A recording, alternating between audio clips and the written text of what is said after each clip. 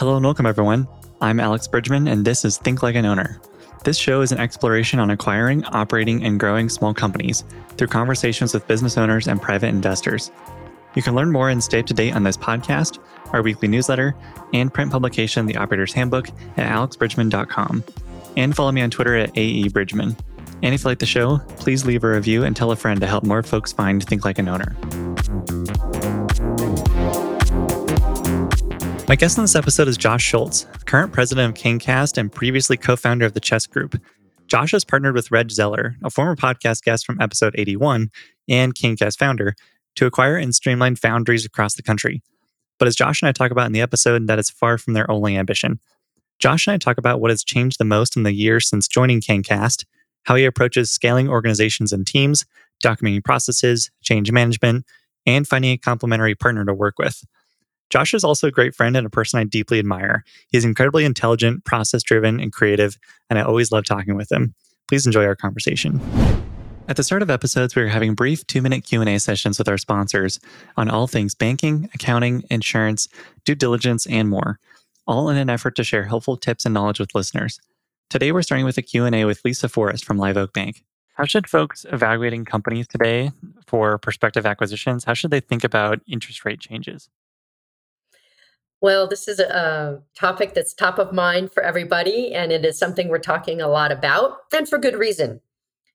Your rate of interest on your loan is your cost of capital, and it is going up. It is more expensive to borrow, whether it is on a home loan or if it is in a business acquisition context.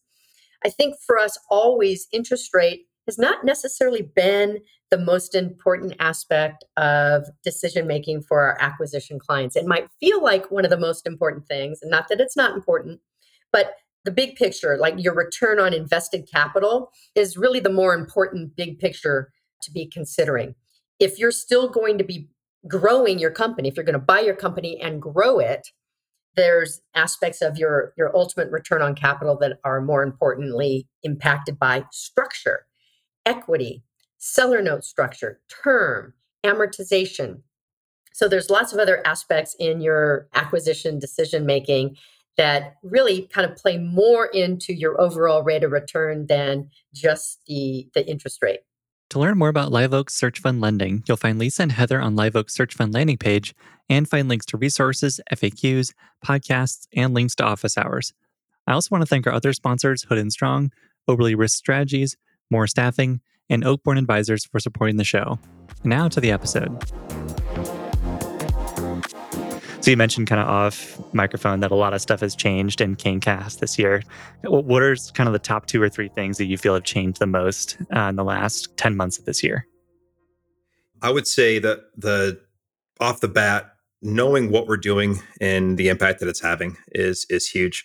When I got there, to be frank, there were not really financials. We didn't know production numbers. We had an idea who the top customers were, but we didn't know exactly how big or small or how they were changing. There was just a massive amount of gut feel, off the cuff kind of work, which is par for the course for a foundry, to be honest. That is one of the potential upsides, is that you can run it with a little more of objective approach. But so yeah, we had to start tracking what the plants were producing every day, what machine was doing it, who was doing it, understanding what customer it was for, starting to understand how long it took to do things. We were pricing product and had no idea how long it took to make it, which meant that our sales were highly variable, and we lost money some months, we made money some months. We thought we were making money every month, and I just didn't feel right about, basically guessing. And when we started implementing some of these tracking, this key, really basic tracking things, we started realizing we weren't making money every month. And so I think the first big thing was, what are we doing day to day? What are we doing week to week? What do the numbers across the board look like? And then start to create a kind of a cadence of those getting released, collected, analyzed, released for everybody to make better decisions on. And so, what we did, we tracked why we wanted better, higher quality decisions from every single employee across the board. And so that was getting them feedback. Do you feel like there's an order of operations to making changes or starting to track certain things before tracking the next thing? As far as sequential, like thing to thing, I think there is an order of operations, but it's not a technical one. It's simply what's going to have the biggest impact. That's a question, especially in the beginning, we asked a lot. What's the one thing we're going to do that's going to have the largest impact on the organization? To this day, I do that weekly. I write down every week all the sections of the organization, and I write what's the one biggest thing that I can do that's going to have an impact on RDS, on CaneCast, on Ermac specifically, on our finance function. So when we were doing tracking numbers, what was the biggest thing that was going to have an impact? Mold counts. That was going to give us an insight into sales. It was going to help us with productivity and efficiency. We were going to be able to know a lot of information across the board just by knowing how many molds we were making every single day. And so I think that was the biggest one that we probably spent the most time on. And then from there, it goes out. How are we pricing these molds? And how are we, using labor to produce these molds? And which machines are better at producing molds? And, but it all stemmed from, for us, that mold count. And I think if you look at every organization, there's one or two key drivers. So I have the team knocks me out, but I always say, I hate sales. Don't tell me sales. And so every month I get a report that says, I know Josh doesn't care, but here's the sales numbers for each division. But I don't care about sales because it's really a component of other things that matter far more. And in our case, it is pricing and it is mold count. If we can focus on those things that we can actually touch, sales will take care of itself. Sales might hide lower mold counts because such things are being priced higher, inflation, and vice versa. We might have crazy mold counts be pricing wrong, but it's being hidden because of the crazy mold counts. So it's good to figure out what are the 5 to 6 key fundamental drivers of your entire business. And we have one lead, Gen method. We've got the actual mold count. We've got the pricing. We've got the cost of labor and the cost of aluminum. And beyond that, all the rest of it could be pulled all into one, thing at the end. But those are the key drivers for our business. So our focus for tracking, for understanding, for making decisions started around labor, metal, production, which is basically mold counts, and then pricing. So kind of walking through those two, pricing and then mold counts, how did you go about understanding both? Because of course, with pricing, you want to understand what the market is, how are these typically charged, what can you charge, and then mold counts, there's 1,000 ways to understand that process. So how did you go through kind of step by step understanding each component? Mold counts, we just created a quick tracker at the end. I didn't know much about it at the time, and so we use Airtable for that. To be honest, we have a form that every molder fills out. They put, what did you make today? Who was it for? Most of the guys know this. They've been making these parts for 10, 20, 30 years. That gets assembled in Airtable, and then all this processing happens and dashboarding and all that. But it's basically just their numbers and what machine they made it on. Once we got an understanding of that, we got a baseline, and then we could tell if we were going up or down, and we knew roughly what we should be doing. We knew which plants were doing more or less than other plants, right? All of these other decisions. And we took a guy from Ermac and brought him down to Superior and said, okay, at Ermac, they do twice as much than you on the same machine. We're going to bring him down and show you how, because he definitely doesn't work harder. He doesn't leave more tired than you. He's just working smarter. So we're going to bring him down. We started to cross-pollinate those ideas, which was huge. We basically had free ideas in our plant that we weren't using. And so again, the tracking is what clued us into that. The quoting was a little different. The quoting is based on how long it takes you to make the part and then the inputs into the part. But with a foundry, it gets a little more complex because there's multiple systems, all with their own inputs and outputs that are working together in a kind of a nonlinear method. So you've got a sand system, a metal system, a labor system, all going on at the same time. So you have a metal system where metal is being poured in, it's being charged or, basically melted, it's being cleaned, it's being available to pour. Meanwhile, you've got a sand system, which is allowing us to build all these molds. Then you got the labor system, which is kind of combining the outputs of those two into castings. And each system has cues and buffers. And so looking at the whole thing, it was kind of complex. And so we had to come up with a way, and we created a number of rules of thumb so that somebody, not a foundry expert who could look at it and kind of intuit all this stuff, could quote this. And that goes back to building something that was scalable. We did not want to have foundry experts to do all of our quoting as we grow to 100 million, because that means we're going to need 15, 20, foundry experts, and that's going to be very hard to find in the US. And so we worked with a guy and myself and some of the old quoting stuff. Reg brought his engineering hat in, and we came up with a method where basically there's a number of inputs, but we have somebody in Mexico who has no foundry experience who's able to quote 95% of our parts accurately first try. And so we built that tool for them. So they use that tool. And between the quoting and the mold counts, we were then able to lock in on basically sales. And the key with molds is, like you said, there's market pricing and all that. We honestly did not pay attention to it. Our thought was, if we don't make money, there's no point making it. We don't need all the business. We only need the business that will allow us to make money, because without that, we can't invest in the people and in the plant, and we end up going into a death spiral. So we have lost a lot of business. Not that we already had, but we just lost like new business coming in that we didn't get because we were overpriced. I'd say half of that has ended up coming back around and they go with us because whoever they went with had issues, problems, something was unanticipated. We try to do it right the first time and think about all the contingencies, all the extra costs that might come in, make sure it's baked in so there's no surprises. So a little costlier, but I believe the process is a little higher quality and a little less volatile for the customers that are willing to go with us the first try. Do you believe there's a third factor that's influencing sales, kind of what you had just alluded to, that your processes and efficiency and quality is creating this competitive advantage that also contributes to sales beyond just pricing and part count? I would love to say yes, but I don't think at this time that's the case. I'm looking here. I wrote this to my leadership team. So we can talk about this later, but we're really big on developing some leadership thinking right now. We have three keys that we're trying to do. This is kind of our vision internally. We want to rebuild manufacturing in the US. We want high paying jobs for high performers, and we want a company worth working for. And so this got into, how do we get high paying jobs? We have to charge more. And how do you charge more? And this gets to what you said. This is what I think allows us to be able to charge more, but I don't think we're here.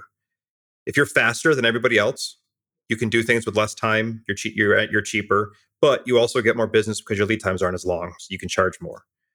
If you control your costs, you end up with higher margins. That allows you to be able to do things like price it lower, but still get higher margins. So you cost more.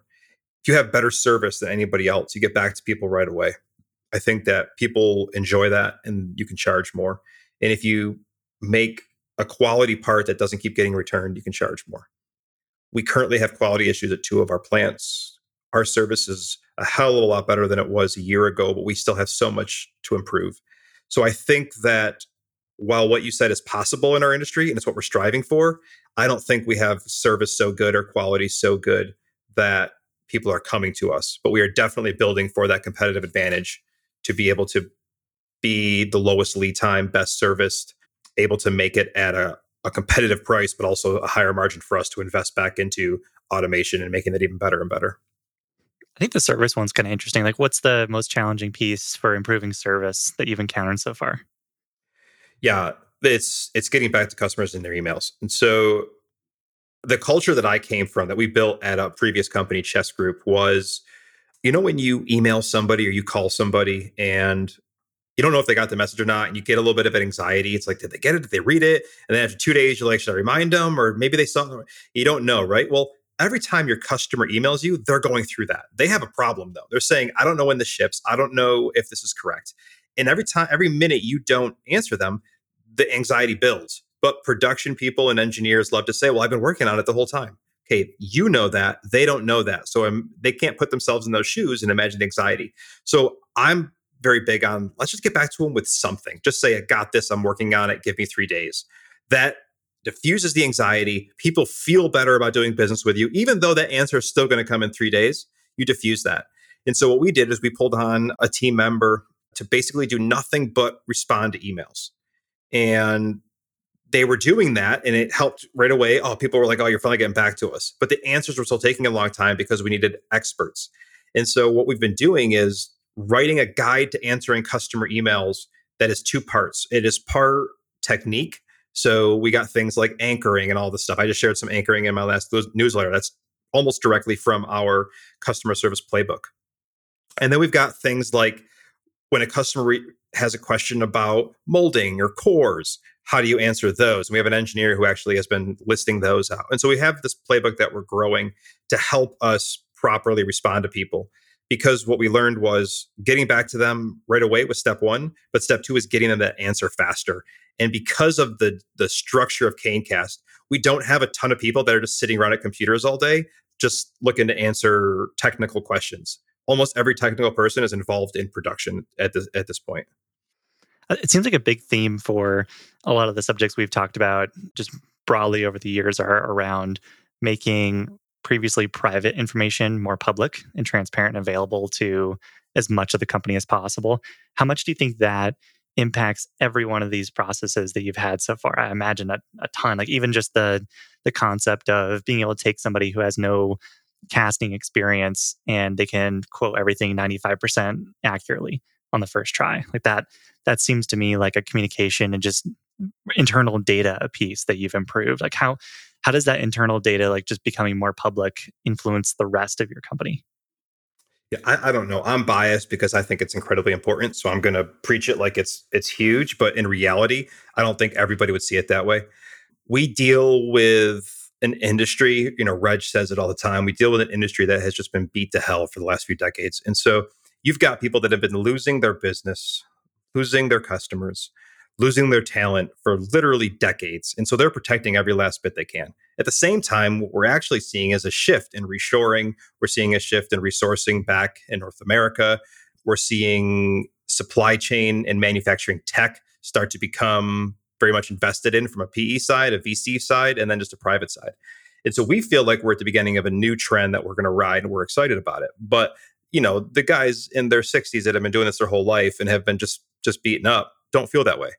And so you've got this dichotomy where we are like, we're going to make all this information available. We're going to grow the heck out of this. And they're like, I'm not sharing anything I don't have to share. So it depends on who you ask, how well and helpful it is. But my view is that nobody should be needed to run the business. And I can honestly say today, if I was not there, nothing would change. Everything would continue to go. They've got my strategic plan. They've got all the tools I want to build. They've got even the tech that I plan to use to do it. They've got the structures, the ideas. It's all listed publicly to continue executing on. All the cadences that I have and the things that I do are listed publicly. Same thing with my director of ops. Our month-end close process is posted. So technically, most of the people in our organization could leave and other people could very easily come fill in. There's a couple that can't. And so we just had this talk where, hey, listen, you think you have job security because we need you to do this process. The way I view it is you're a huge piece of risk in the company. And so I'd rather get rid of you before you become even riskier and deal with the fallout and fill in. And so there's 3 people that are in that position where it's like, I know you think that we need you, but because of that, I actually see you as one of the riskiest parts of the org. Again, I'd rather get rid of you, deal with no production on that machine for the next 2 months, deal with the fallout, but then never have it again, versus you getting more and more entrenched in that position. And so that is something that we have shared in leadership and in management. And by the end of the year, it'll be shared across the entire organization.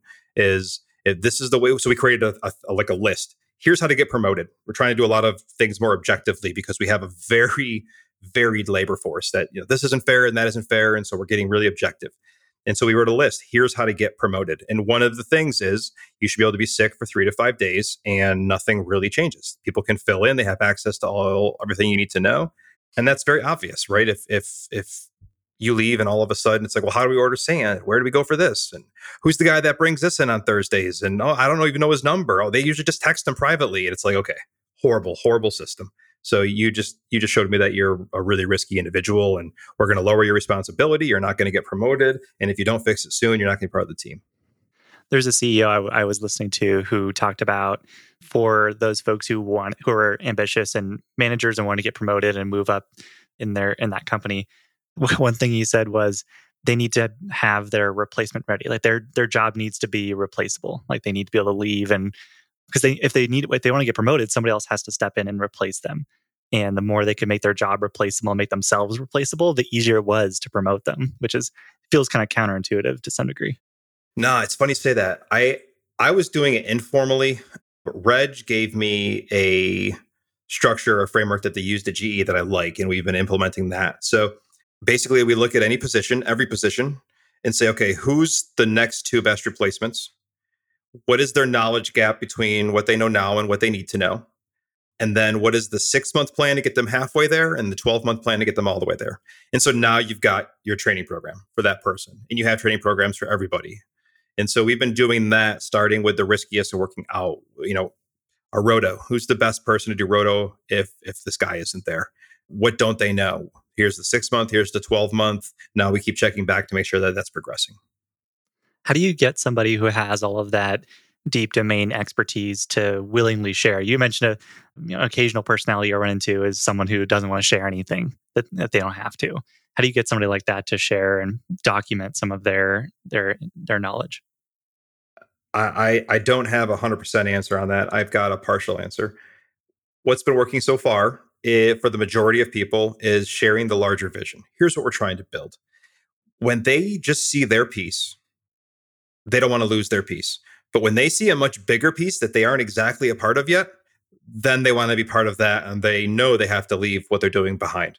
And so we've been sharing what Canecast is becoming, and there's a lot of it we haven't talked publicly about, but we've got 3 companies we have started inside of the Canecast family. And there will be a total of 10 over the next 3 years that are not foundries. And so these are manufacturing support companies that we are building for ourselves, and then we will release out into the public, which will be really exciting. But we're building them specifically to be able to service manufacturing companies. Can you dive into those a little bit? Like what's the broader vision there with multiple companies that aren't foundries? Yep. So our goal is to rebuild manufacturing. The foundries are just the start. It's the foray into it. That means that not only casting, but at some level, machining, could be plastic injection molding. We're not sure. We haven't gotten that far into what the next vertical will be. We still have plenty of fair game in the foundry space. At the same time, each of these are going to need focus on manufacturing specific types of companies. So, for example, bookkeeping. Bookkeeping is bookkeeping. You can hire a bunch of bookkeepers, but there's also a layer of things that are specific to manufacturing that is very different from HVAC. That is very different from home services. That is very different from CPG. And so we are building that specialized bookkeeping service for us to help us with really understanding labor as it ties to production, really understanding working capital absorption, understanding CapEx and repair and how that goes into your fixed assets. Those kind of special key pieces. As we build that muscle, so we've already got it to where we have our set dashboards. We can drill in on things. We can see history by just mousing over certain numbers. We have certain alerts that pop up for the plant managers. We also have it so that we can get that data from Xero, QuickBooks, Acumatica, and Sage. We've got 4 different platforms already built with systems codified to get the data from that into our kind of cool system. The goal would be to be able to do it from any system that any manufacturer is using, give them the same reports we're using, but obviously somewhat a little tailored to them. And then we do their bookkeeping plus give them, all the interesting stuff that we're building from this, tech side. We're doing media, we're doing customer service, we're building our customer service arm. So this playbook I told you about, there's 2 parts, right? Foundry part is really specific to us. We could help other foundries with that, but we have this other part of how to answer customers, how to build relationships, even with bad news. And every time we talk about something, it goes into that playbook that is now 8-9 pages long, to where we have call scripts in there for all different types of scenarios, everything from shipping dates that are delayed to pricing that was off to bad parts. We'll be able to do call centering specifically for manufacturers that get these same types of calls. And so our goal is to help the mom and pop shops and manufacturers that are stagnant, that are possibly declining, that need just some help to beef up things like service and quality and bookkeeping and to understand their books. And so we want to basically API out our services to those small mid-volume manufacturing services. So we're building those muscles now. Internally, they're all under separate LLCs already. Some of them have beta clients in them. Most of them don't. I think only 2 of them have beta clients in them. And so, we're building kind of this entire support network that will be not only for us, but for many manufacturers and distributors across the US. So this is new. We haven't talked about this before. What are some business models or companies out there that have inspired this idea of making your different functions their own solo companies? I would say Amazon probably. So Amazon has the AWS model. I know you're really into data, so you know this probably better than I do, but they basically built something to scratch their own itch, realized it was pretty good, and then released it out. And that helps fund a very CapEx heavy business, which is logistics. You got trucks, you got warehouses. And so we run a CapEx heavy business, and we want to be able to build these muscles that help us, but then also be able to API them out to others in a low CapEx, basically highly variable margin that we can just funnel that back over to our CapEx. That'll allow us to do things as we gain momentum that nobody else will do. And I think we're already starting to see that compound. We've got funds flowing in from these cash businesses that feed automation investments. And we're looking at 2 machines right now. I'm going to be up in Pennsylvania that are just incredible. We're going to be able to do that at a faster rate than I think anybody else. And because we're building them now, I think it'll be hard to catch up in the foundry space. And so we'll just keep knocking over bigger and bigger dominoes as we kind of compound this side cash machine that funnels our CapEx production machine. Yeah, we talked about competitive advantage earlier. This feels like a way to increase that even further. If you have all the best functions of a foundry in house that are under your control, and you're not if you had a good vendor that wasn't your company, was some other third party, and you lose that vendor, that's going to hamper your own performance. But now that you can control it and keep it in house, you can grow it, but also with less risk, because now you don't need to worry about losing that relationship or getting priced out or some other thing happening.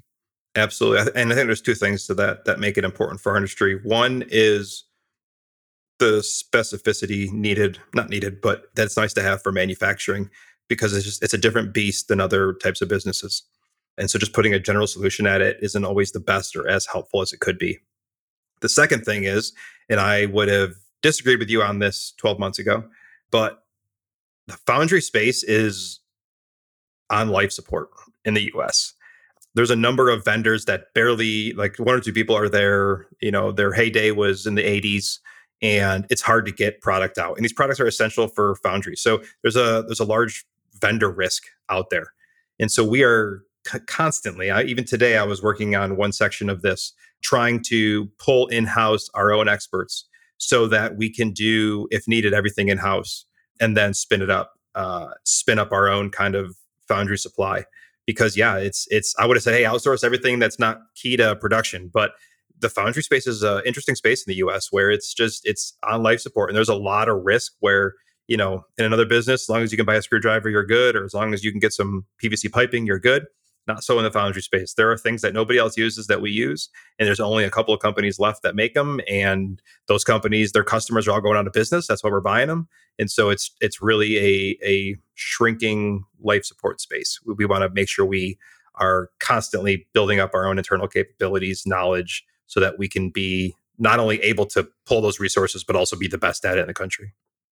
You've mentioned before that foundries are really hard to expand because there's a ton of CapEx that goes to building a new building, adding machinery and whatnot. So it feels like you're acquiring partly as you just need more capacity, and you need to acquire businesses to fill that capacity. And it's an efficient way versus building a new building, for example. Do you feel like the competitive advantage you're building with expertise so far, but also if you have these other companies that have foundry vendors or customers, I imagine that's an easy way to kind of start those conversations with other foundries to go acquire them too?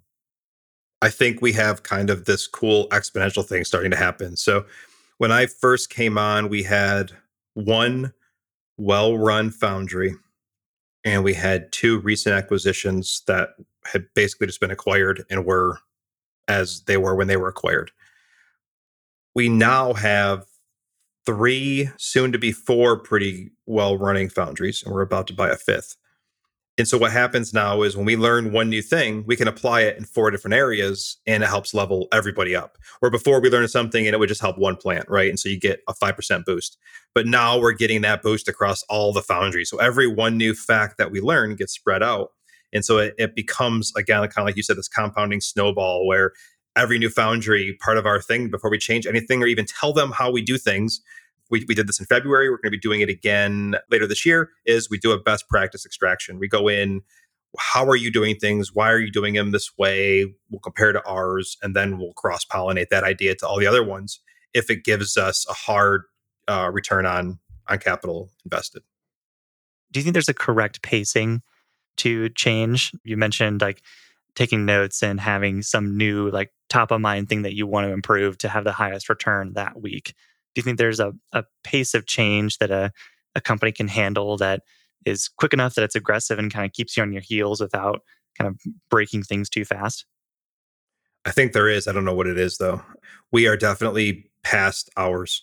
I know, like we're dealing with people that have run the same type of thing for literally 20 years, right? So 20 years, the same rough sales level, just the same thing day in and day out. And now all of a sudden, we're doing 4X, which means things have to change. And, their first thing to say is, well, we've always done it this way. Right. I understand that. But we are no longer doing 2 million a year. This plant's now doing 10 a year as of, January. So we need to do things a little differently, or everything will break down, or you'll be here till 4 a.m. every day. So yeah, there's definitely a level of change that is too much. We knew this was going to be too much. We wrote a memo. I wrote out to everybody in January that said, okay, 2022 is just the operational year. We're going to rebuild the whole ops.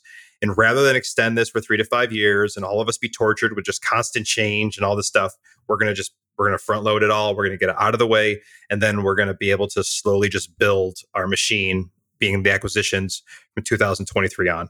And so we've gotten pretty close to changing everything and anything over the last 9 months so far. And by the end of this year, CaneCast will be a completely different company, no matter which section you look at. When you talked about getting folks to share their industry expertise and knowledge, you talked about kind of setting a vision. I imagine setting a vision helps folks on your team know that, okay, this is going to be painful as we change all these different processes, but there's not only an end in sight, but there's a broader vision that we have. How helpful is that? And then what are some other tactics to help folks manage their own internal change, both in their own role, but also broadly as a company? Yeah, it's funny. When I first went around in December and talked to everybody, here's what we're going to build. Then it was all just on paper. And nobody interacted, nobody engaged, nobody cared. Literally every plant, nobody cared. And so, okay. So I started building it myself, I started writing documentation. I started building the LLCs. I started creating the tech we needed. I started calling partners. That was one of our vision, was to have these partners across the board that handled stuff for us. Those partners started coming to the plants. The plants started seeing new things pop up in their plants, new ways of communication. They started getting new information they never had before that was never shared. We implemented an incentive program for every single worker in the entire company. We implemented a 401k program. So then I went back around, hey, we're still building this vision. All of a sudden, people are like, oh, we're really building this vision, right? They're like, that's going to be a real thing. I want to be part of it. So I think there was sharing the vision, but I also think that there was the initial execution that took it from, okay, yeah, whatever. Thank you, corporate guy, for showing me your piece of paper, to, oh, we're taking off like a rocket and now I want to be part of it. And so we went from, again, nobody talking to us, to we had a plant manager position that we had open up, who put the job applications out there. We had employees that found it and applied. And so now they're like, we want to be part of it as much as possible. And so to manage that, I come from a background where I always wanted more. I was in finance, and I would have done anything. I would have worked any amount of hours, and nobody would give me the chance. I didn't have the right pedigree or whatever, and nobody would give me a chance. And I just wish they would have told me, what do you have to do? And so thinking back to that, I said, okay. And I talked to this guy. I said, okay, you can't be plant manager. You do not have the skills. However, I will teach you the skills over the next 12 months. And I guarantee you more leadership positions will be available, because we are growing like a rocket. And so by the time it comes around, you will be ready. I promise you, I will work with you. And so that was the start of the leadership development program, which is, what are all the things we want people to do? How are the ways we want them to think? What are the frameworks we want them to use when encountering problems and culture issues and making decisions and buying equipment? We're going to package all that into a program. We're going to all run through it together so that we're all thinking along the same path, and then we can have true plant autonomy.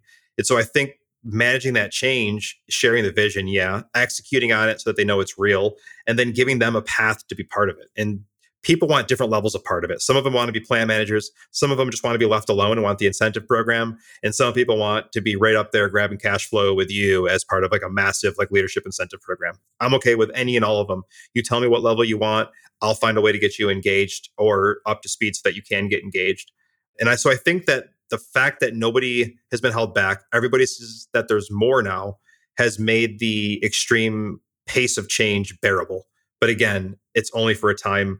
I think if we kept going at this pace, we probably would break down about summer of next year. I can see the fatigue on some faces. They're still excited, but there's fatigue on faces. There's all right, I need a break. I'm getting burnt out. And so I think we've got a massive HR, payroll, onboarding, training platform we're implementing that'll be done 1/1. The ERP should be done around the same time. what else we've been doing. The acquisition will be done 2 days before that. Like all the stuff will finally finish at 1/1, literally almost on 1/1/2023.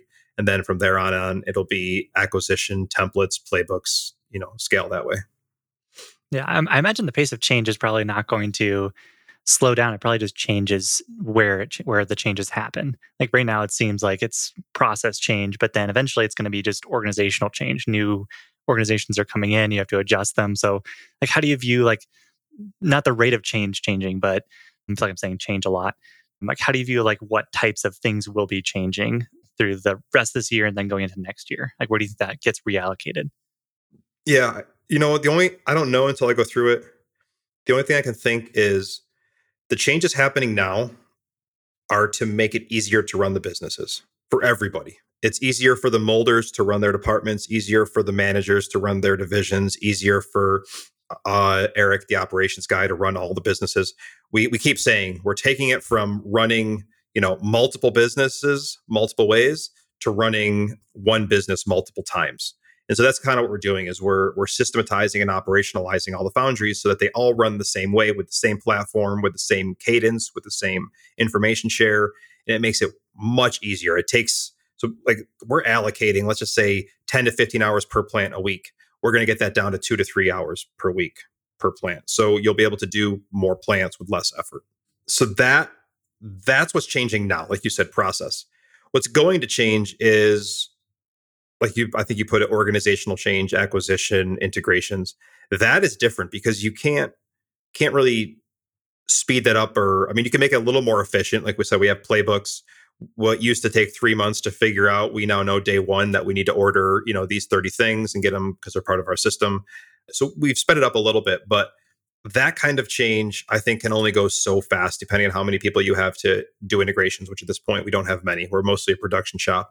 So I think that one is a much more realizable cap than the process change that we're doing now. Where do you feel like in the organizational change, once you start adding companies, where do you think the strain is going to be felt? At the top with me, I think eventually that's a little break first. We'll need to depending on how fast we do acquisitions, we'll need to actually start to build an acquisition team. Right now, I do them. Eric does them. We do them together. We have it split a certain way. But with running the businesses and doing integrations, like we're basically an M&A integration team on top of and a change management culture team on top of the actual leadership team for the current foundries. Right now, it's working well because we're creating that playbook, and there's probably nobody more excited about this business than me and Eric and Reg. So Eric and I will sit every night and just talk until 1 or 2 a.m. Reg and I will talk often till 2 a.m. just hashing out all these details and creating this playbook. Once we have it, I think it'll be easier to pull somebody in to say, okay, here's the playbook, here's the vendors, here's the processes you need to check, here's the speeds they should be done at, find all the gaps, and that's your to-do list for the next 3 months. But it's nice being kind of the more strategic thinker in the middle of it, able to play with that process, keep it as putty right now, and be able to tweak it a lot and develop that playbook, because a different mind is needed to develop it than to execute it. And so for now, I think the strain will just have to be there. It's just, I like to be in the middle of messy processes and figure them out. That's the fun part for me. So I don't mind being in the middle of it and a little stressed out. But yeah, eventually we'll have a really dialed in playbook that we can just pass off. Yeah, I know you work incredibly hard. How do you go about learning a new topic? Do you obviously you take notes and have a journal or organize things on, Airtable or some other note-taking format? How do you go about learning new things? And then how do you systematize that learning? We'll talk about the foundry specifically because that's a unique process to my personal learning. With the foundries, so I came in, I don't know anything. I know what a casting is. I sold castings, like I told you. I had visited foundries in China and in Mexico and in the US, but I had never actually been part of the production process. And there's a lot of science there. So there's some chemistry, there's some physics, there's just a lot of technical information that tweaks these things in crazy ways, right? You add too much water and it changes how gas can get out. So it changes the porosity and holes in the metal, which changes how solid they are. And you can tweak sand by adding chemicals or removing chemicals. And so for me, a lot of it was writing down everything I heard that had a cause and effect. So cause and effect was the big thing that I honed in on. If we have sand with grains that are too big and they're overcoated with clay, we're going to have low permeability. We're going to have an issue. What does that mean? I would just write too much clay, low permeability, right? And so I'd go back and I have all these cause and effects, and I would just start looking into them. There's a lot of technical research out there that you can get into that gets over this.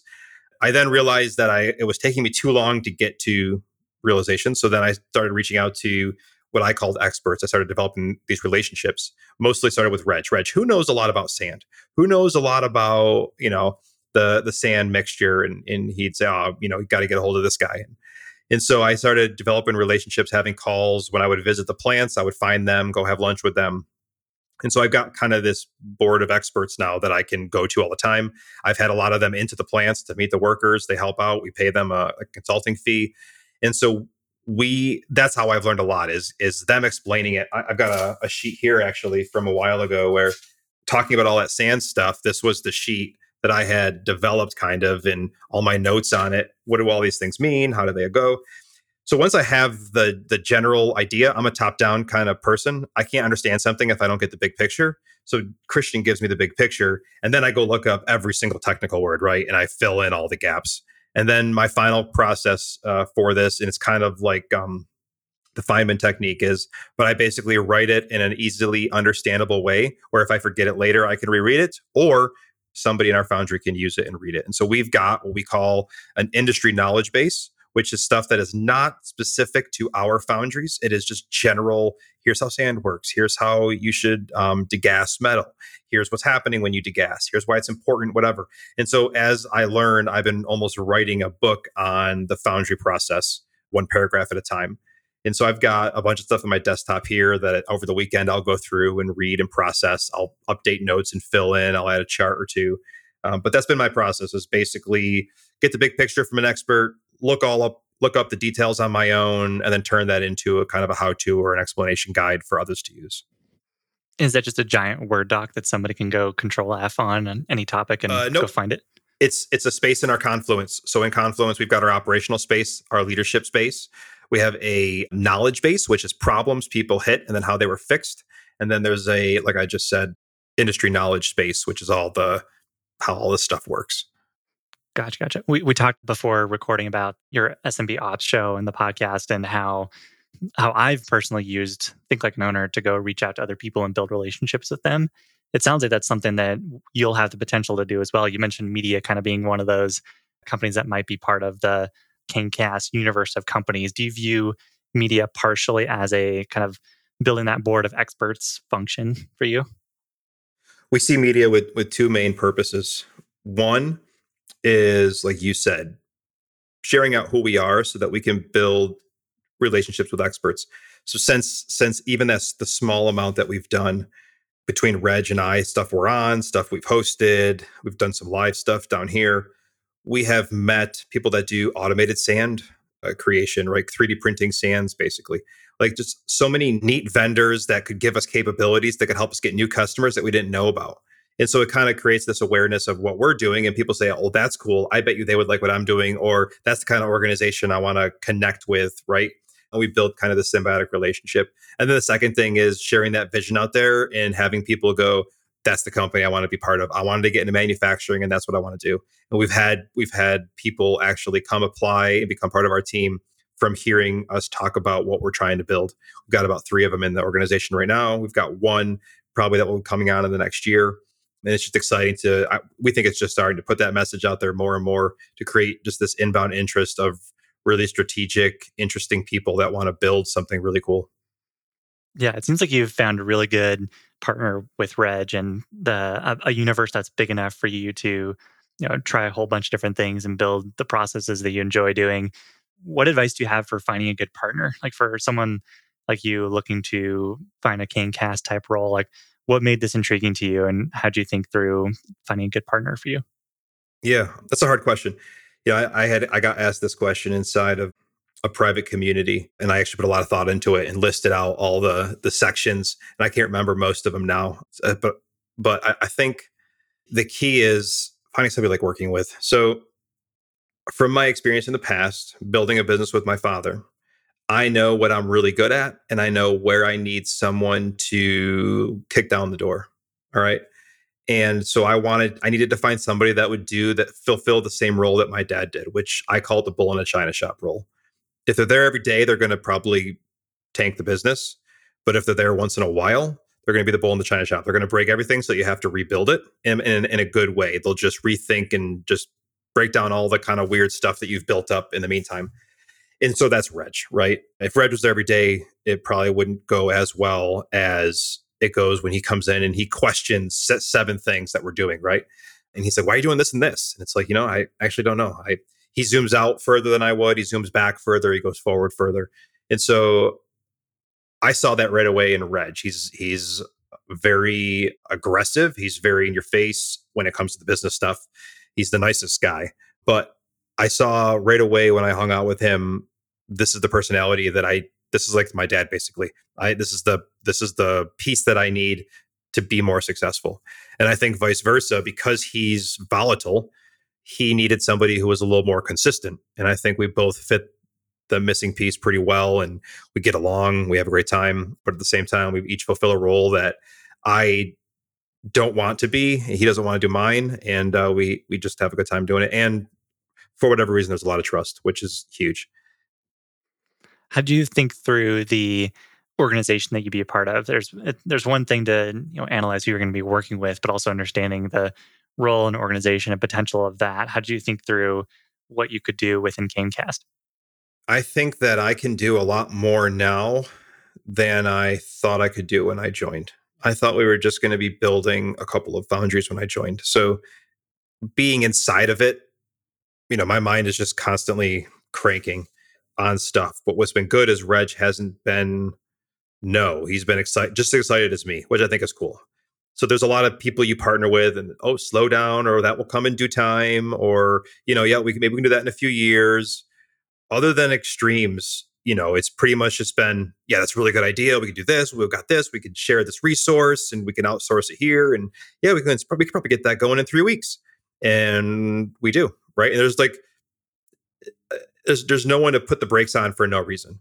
We do red team ideas. We've shut down a number of ideas that we just talked it out for 5 days in a row. And at the end, we weren't as excited about it. That's kind of our test. If we talk about it over and over and we get less excited, we trash it.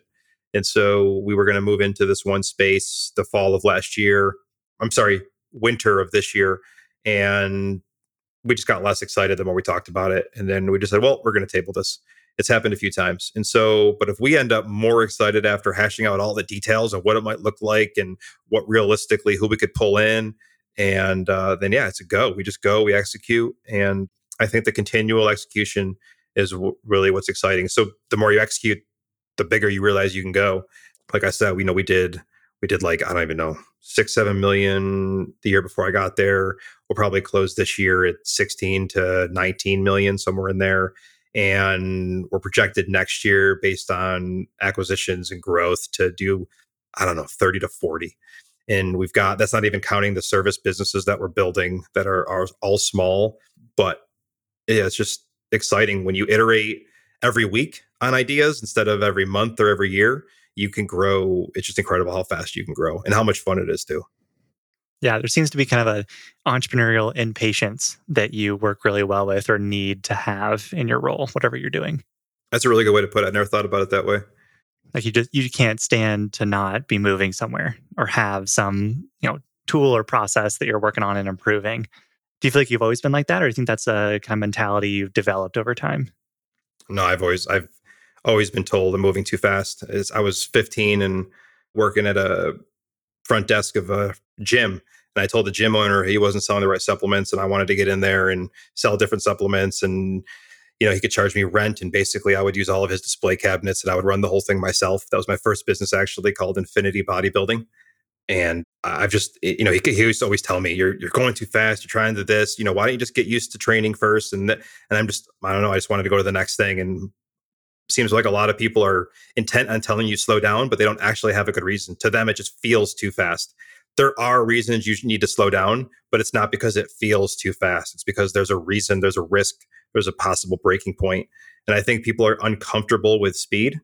But once you get comfortable with it and you realize it's just a different feel, it's not a bad feel, it's just a different feel, you can do a lot more. And so what's cool is too, what we're building, the speed isn't affecting all the same person except for me and him. But like when we're iterating on our bookkeeping, it's not affecting the foundries. And we're iterating the foundries, it's not affecting the media company. So like we're iterating fast at all of them and they only feel their portion of it. So it feels fast to us. To them, they're all getting incremental pieces of it. But yeah, I think I've always been that way. I think the first time I was able to unleash it was with my father. He basically, after about a 2-year kind of getting used to the business, pretty much took the reins off and said, all right, do whatever you want. And he started traveling about 6 months a year. From there, I mean, we went from about 3 million to, we got up to 10 domestically, another 1 down in Mexico, sold that off and sold those. And so that was fun. That was kind of where and then that was less that I did. So now with Reg, we're going to take it and go to the next level. And we always say, I mean, constantly when we do our quarterly reviews, it's, people will probably wonder, I wonder what the secret is. How are they doing it? It's literally the same stuff we always say: build something, optimize it, hire somebody to run it. Go build the next thing, optimize it, hire somebody to run it. We're just doing it every 2 weeks instead of every, year. Where do you mentioned there's areas where impatience is a bad thing. Where do you feel like you need to be patient? Family, stuff outside of work, personal relationships, and realizing that everybody's mind is moving like mine. And again, my mind has a lot of bad parts, but speed is somewhere that it does well. Memory is somewhere it does horrible. I always say I have a processing mind, not a memory mind. I think the people side is probably where I've had to grow the most at KaneCast. Went from working with 6 people that were all very similar to me. We just, basically crushed it at Chess Group and had a great time, to being with, 65 people spread across 4 different divisions that no one probably thinks like me. And some people wanted to, some hate the way I think. Some people have, their own approaches. They have 30 years of experience. And now all of a sudden it's like, how do I get this whole train moving in the same direction? And I think that's been my big thing is, okay, that's where you slow down. That's where you have more meaningful conversations. They're not fact-based. Not everything's objective. Tap into what they're doing, what they want to build, what's their vision for their role and their plant. And not just listening and then walking away saying, I got buy-in, but listening and saying, okay, how do I use this now to help their role, their plant, and what we're trying to build? And so this whole thing about people development, leadership development, getting feedback, giving feedback, spending more time with one-on-ones is something that does not come naturally to me. I don't ever need a one-on-one. Like, I'm fine. I'm just going to keep going. But there are people that really, really need and want those one-on-ones. They want that time to unload their mind. They want that time to connect, to feel important, to feel seen, all that stuff. And so for me, and Reg has been saying it too for the last year, that is the biggest area that I need growth.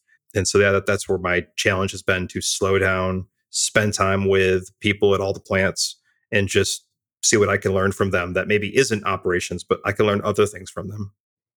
Any particular moment where you realize that's really the thing you need to work on? Like, did any one-on-one or meeting go particularly, maybe not as well as you hoped it would go? There's a guy up in New Hampshire that I had a hard time connecting with. And I wouldn't say this is the answer to your question, but that guy's on my mind of trying to figure out how to get him to understand that I'm literally trying to help him grow his plant, make more money, not have to work as hard with his machines because they're in poor shape. I could think of somebody at headquarters that I avoided for quite a while. And then I could think of a couple of times where I got a text, right, from one of them that said, I have seen a lot of people own this foundry over the last 15 years. I've been hesitant to get involved, but I see what you and Eric are doing. And now I want you to know that I started really kind of getting bought in about 3 weeks ago. And as of today, I am 100% bought in, and I'm full bore with you guys. That's an awesome thing to hear from a guy that wouldn't even return your calls, wouldn't give you the time of day, couldn't figure him out. To all of a sudden him say, like, I didn't trust anybody, but I trust you guys and I'm in, and let's do this. We've had, meetings where you can kind of see the glow in everybody's eyes. Like, they get it. They get what you're building. And you're like, okay, finally, these guys get it. They might not know all the steps and, know what to do, but I can tell they just got a little more excited about their jobs because they see that they're some part of something bigger. So I think those are the wins, and not having those wins is where I know I'm doing something wrong. If people aren't as excited as me, then I'm not conveying it right, because what we're building is amazing. If you're in manufacturing and you dig it, and these guys do, they've been, doing molding a lot of them or foundry their whole life. They should love what we're building. We're literally going to be building one of the, I think, the best companies to work for in the rough, materials manufacturing space. And so, yeah, that's what tells me that I'm not doing my job right. And I'm not, because there's still people that aren't excited. There's still people that don't get it. There's people that don't want to develop. There'll always be some, but there's still too many, I think. And that means that I'm not spending enough time sharing what we're building, sharing the updates, showing them the opportunities and like the promotions that are happening at other plants. Yeah, that seems to be the super high leverage tool and skill to learn over time, because it seems like the end state of most CEO roles is just managing your executive team and people management. You remove yourself from the day-to-day processes, the operational improvements, even M&A to a great extent, and eventually, like the end state, at least from what I've seen, is managing executive teams. Do you feel like that's the end state for you, or do you feel like you have a different kind of end goal in mind or end role and set of responsibilities? I don't know if it's end state. It'll always be a large part of my job. It has become a large part and will remain a large part. I know it's probably the biggest, like I said, it's the biggest spot I've changed. It's probably, if you asked me a year ago and now my view of all these different areas of business, this is the one that's changed the most. I realized once you realize that it's hard to hire, because okay, let me put it this way. In tech, there's a lot of people you can hire that are interested in the space, that have the tech skills, right? Software engineers galore. And a lot of them, because they're software engineers, think correctly. They know when they write code that you don't want to write the same method 27 times. You abstract it into one general method, and then you pull that method and you do it, right? So there's all these principles like abstraction that these engineers know. So you don't have a hard time with key, simple things constantly when you're building a software company, for example. In the foundry space, this isn't true. Most of these guys need to be able to make decisions on the floor. They should be empowered, and they need to be able to problem solve when a casting isn't right before we make 400 of them. They should know within 4 or 5 that they're wrong.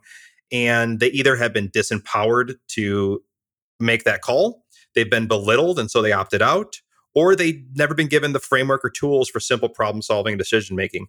And so what was happening was I was getting called into every single problem. I mean, multiple ones a day. This customer returned a shipment. What do we do? These parts are bad. What should we do? It's like, you guys have been in this for 30 years. If you don't know what to do and you're calling me who's been here for 4 months, we have a problem. And we did. So I started to realize the power of internally developing people. And this is, I don't know another way to say this, but that think kind of how we want them to think, which is using statistics, probability, probabilistic thinking, reason, logic, rational thought, right? Linear process, excluding bad things, focusing on good things, lowering risk, long-term, return on capital, not just total cash, like all these things where there's an upside and a downside. And so what we thought was, I got all this thinking from somewhere. I wasn't natural here. I've read business books. I've taken math courses. What if we find the best of the best, pull them out, read them with them? And now, because we're all reading the same thing and discussing it, we start to all get ahas together. And now, instead of me getting drawn into everything, we slowly over time create an organization that all thinks the same thing, has a shared language, has a shared problem solving methodology. So when somebody says, oh, make sure that you do X, Y, and Z, everybody knows what they mean by that, because we've all gone through the same kind of thinking. We've all read the same book, so to speak. We're all talking the same language. And so I thought personal development, leadership development was kind of bogus before. But now that we have 60 people, and it's like, man, what if everybody could kind of think at least in these key areas? Like, not everywhere. We want diversity. We want diversity of thought and approach. But there are some key areas where it'd be nice if we all just approach it the same way. And so that's what the leadership development program is. It's helping with key decision making, problem making, understanding financials. Like, that's a key thing everybody should know. And a few other things that I posted out there. But so yeah, I think people development is huge, because I want to hire and promote from inside our org. That's always going to be better than pulling somebody outside that has no experience with how we're doing things. So we just need to get everybody there so that they are promotable, right? Documenting the process, giving them the tools that they need, helping them getting ready to level up, like all that stuff. And so I think for me, I went from not believing in people development to being like, this is huge, because if we do this, we don't have to hire outside people. We can build an organization that can compound knowledge faster. We're all doing the same thing without having to remind each other. We don't waste time. It just becomes an unstoppable snowball, I think. Yeah, speaking of change and learning how to get on the same page with everybody, what's a strongly held belief you've changed your mind on? I just told you, man, people development is the thing. I like that has gone from I don't have time for that to that is the most important thing I need to figure out. Even to outsource teams. How do we make them feel more part of the team? Because they are part of the team. How do they not feel like outsourced teams, but members of our team?